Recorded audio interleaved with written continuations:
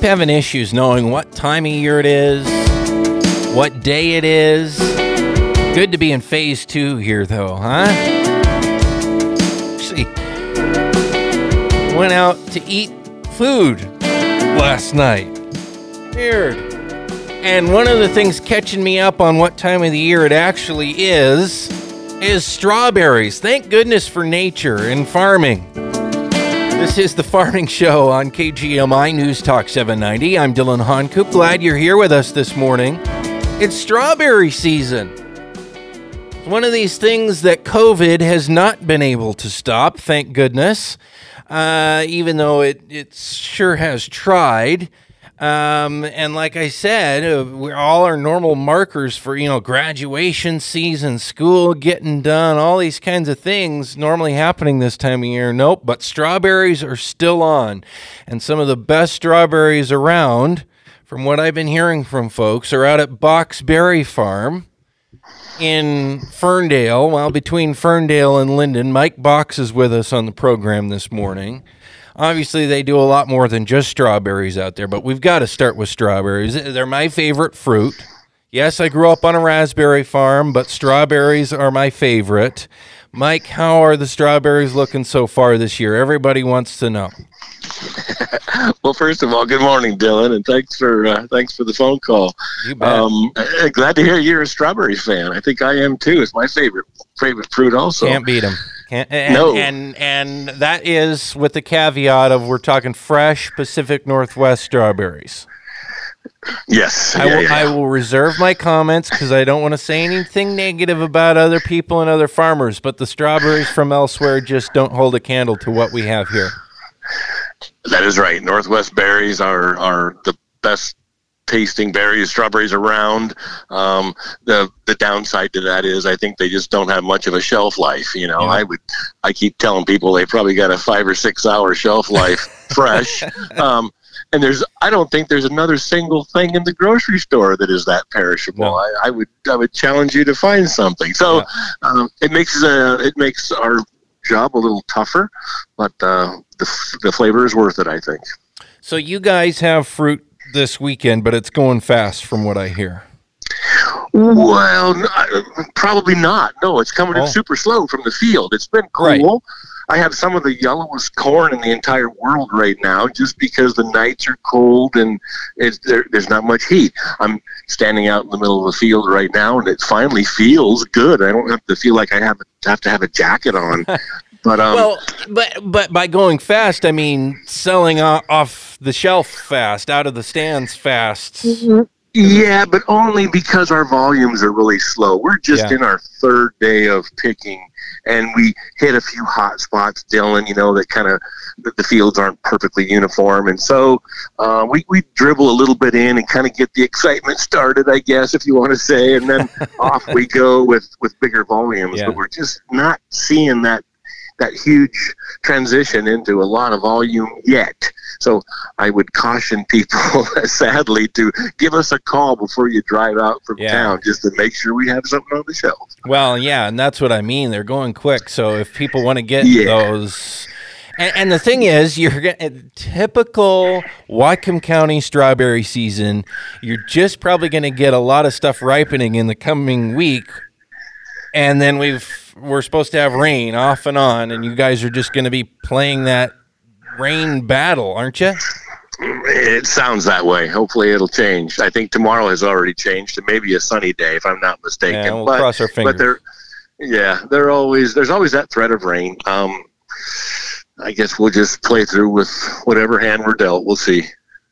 So, what do you do when it rains? I mean, you just wait until the showers stop and then go. It causes soft fruit and rotten fruit and all this stuff that makes a challenge.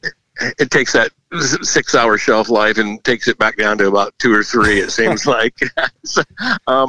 We, for our fresh needs, commercially, I'm sure you could still pick a little bit in the rain and it wouldn't hurt you too bad. They're going to go get processed. But for a fresh product that has to look good on the shelf, we kind of slow down or stop in the rain and then wait for it to clear. And usually it does. We have a pretty good record of getting it done when we can. So, and we're a small farm. We're going to be picking about 10 acres of strawberries this year, which is a lot for us. But we should have a lot of volume when they finally kick in. Is all I can say. Mike Box with Boxberry Farm on the Farming Show with us this morning. I'm Dylan Honcoop here on KGMI. Yeah, 10 acres. It's not like the fresh strawberry market used to be around here back in the golden days. Yeah, when you and I were young, exactly. Yeah. There were lots of buyers, and then we picked them and held them to the cannery, and that was the end of it. And yeah, nowadays, what are there? There's 3 large strawberry growers in our county. The Mayberries and John Clark, and that's about it. Yeah, yep. And even what they produce is just a fraction of what they used to do. Right. Yeah. I mean, what did each of them have? Like 50, 60 acres of strawberries, and that's it? Is that it? I don't even know for sure, Dylan. Yes. I recall, I asked John Clark about it earlier this year, and he said, I think he said 60 acres or something like that, and I believe that's about what the Mayberries do too. And they've told me, I don't know how much there is to this, but even it's not something that they do as a moneymaker for them to pick and process frozen strawberries, but it helps them get crews in and get kind of things ready to go for the bigger raspberry and blueberry harvest. Yep, exactly that. Yep. It's still a hand-picked crop that there's no way to mechanically pick that, and I think that's the struggle.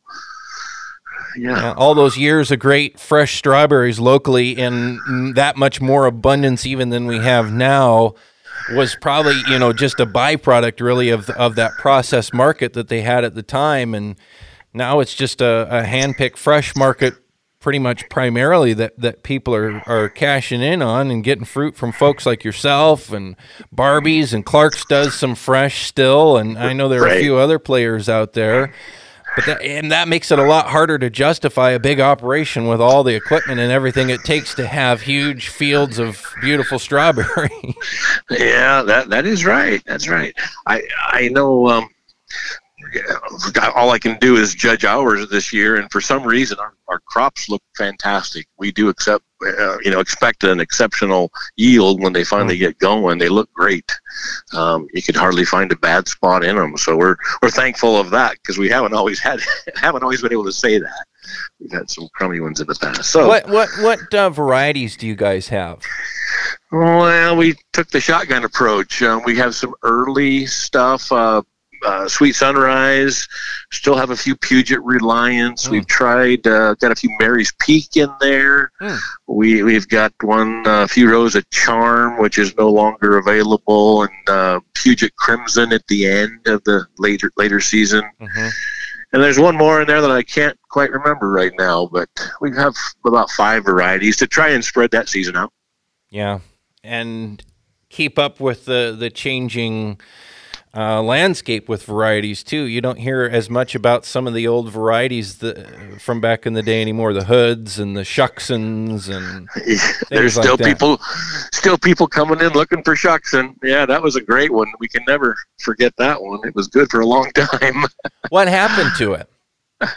I don't know. It just became a struggle to grow and to keep it healthy. I don't know. They all seem to have like a 15-year, 20-year lifespan, and then they just go away and something else comes along. So that's what a lot of different reasons for why that develops that way, and people don't understand that struggle when you have a variety that has great vigor and does a lot of good things, and then eventually something either better comes along or that variety just doesn't have what it used to have. Maybe we need to bring a geneticist on the program here to explain why that changes.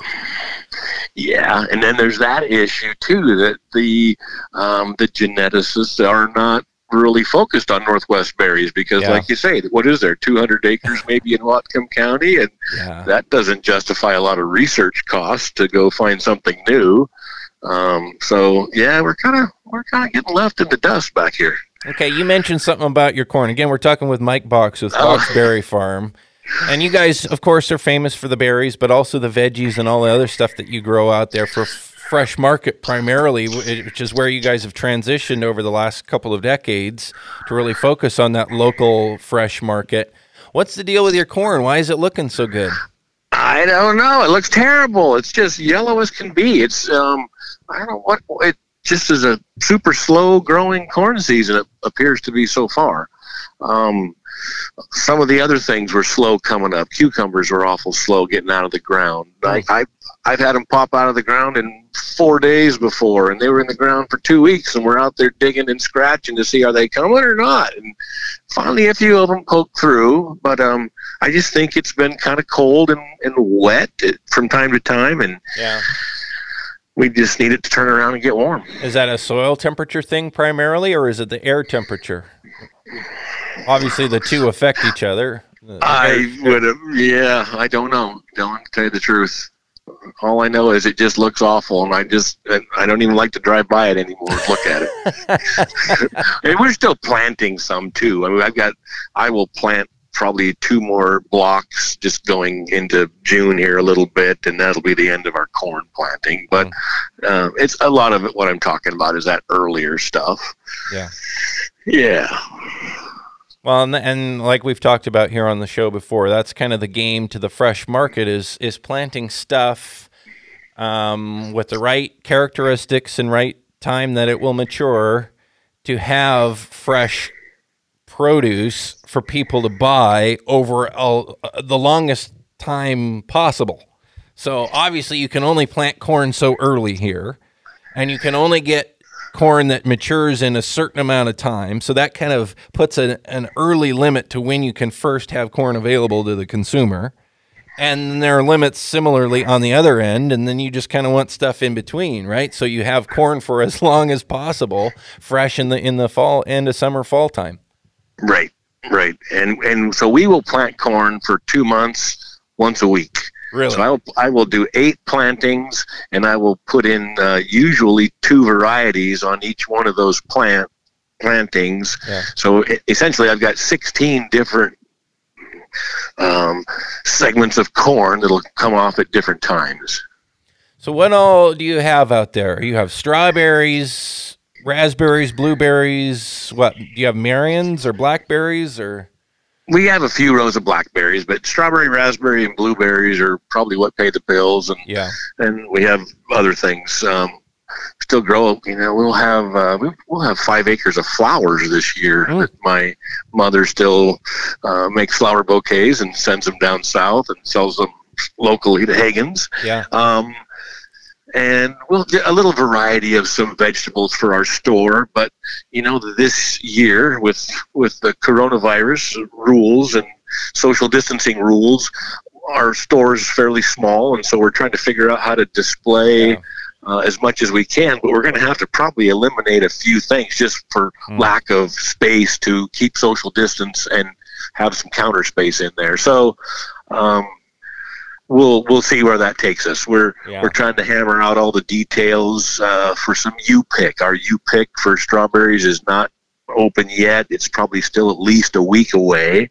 And we're just trying to figure out how we're going to do that. We're going to open it, and I think we can do it well with social distancing. But there's just a lot of new stuff coming at us daily, and things changing daily to know what direction to go. Just, you can't be too clean. You can't have enough hand wash stations and keep people apart. So we're hammering that one out. Yeah, there are a lot of concerns, and there are a lot of potentials for, issues and rules, and the rules are evolving and changing. At the same time, if you step back and look at the big picture, someone going out and hand picking fruit, doing a U-Pick thing should be something that's pretty doable and should be one of the things, because people can stay away from each other and be careful and be in the outdoors. And we're hearing that's a good way for people to be active and at the same time get good local food. So I don't know, as long as we can work through it, it should be doable in theory, right? It's just whether the powers that be make it workable. Right. Well, we've spent lots of hours sitting down making plans and talking with consultants on how to do this. And so we think we have a decent plan, and we're going to implement it just as soon as the berries are ready to go. And you guys have, I don't know if we listed, and we were listing the berries, and we talked about the corn. What all veggies do you have? Do you have that off the top of your head? Oh, the big items are probably some corn and cucumbers. We'll do a few little fresh potatoes and onions and some garlic and a little variety. But those are the main ones. And I think, go ahead. Roger and I are getting older, and we're sitting here looking at the list of things, and boy, can we cut anything down and do less? And we don't know how to do that. We like the variety in our store, but at the same time, we're kind of running out of gas to get all the jobs done. So there you go. Yeah. What is the future of the farm? What happens with Boxberry Farm? Well, we could paint the sign to Dylan's Berry Farm if you're interested. Come on out this afternoon. We'll make a deal. Well, don't talk to me too hard, because I might do something foolish and come out there. I'm a sucker. I sadly, I know how much work it is, and I still think about stuff like that. But. I know it. We would love to see it continue doing something similar to this, and you know, it's we still are listed for sale. We haven't been horribly beat up with lookers, and and probably rightfully so in this environment with coronavirus and all this stuff. So we're still here. We're still chugging away. Well, and I wouldn't feel good with you guys, selling for too low of a price, because you guys have invested your lives in that farm, and people know Boxberry Farm. It means something to this community. And so, you guys should be compensated for that. But at the same time, what you guys are facing just shows the challenge of any family farm there continuing on and growing local food. Right. It's not easy. Right. No, it's not easy.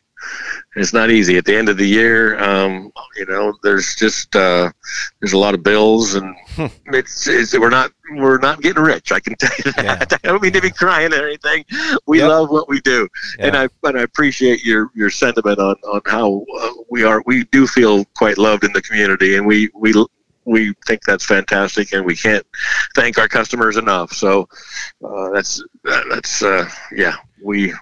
we feel blessed. Well, Mike, we certainly appreciate your support. I work here now at Whatcom Family Farmers and Save Family Farming, and you have been so supportive of what we do and of the farming community in general, and just great stuff out there. So I certainly encourage people to go out and get some strawberries and your fresh produce and berries all year long, and just appreciate you giving us the lowdown. I mean, there's few people who have their ear to the ground and hands to the ground like you do with all these different fresh local crops. So we really appreciate it.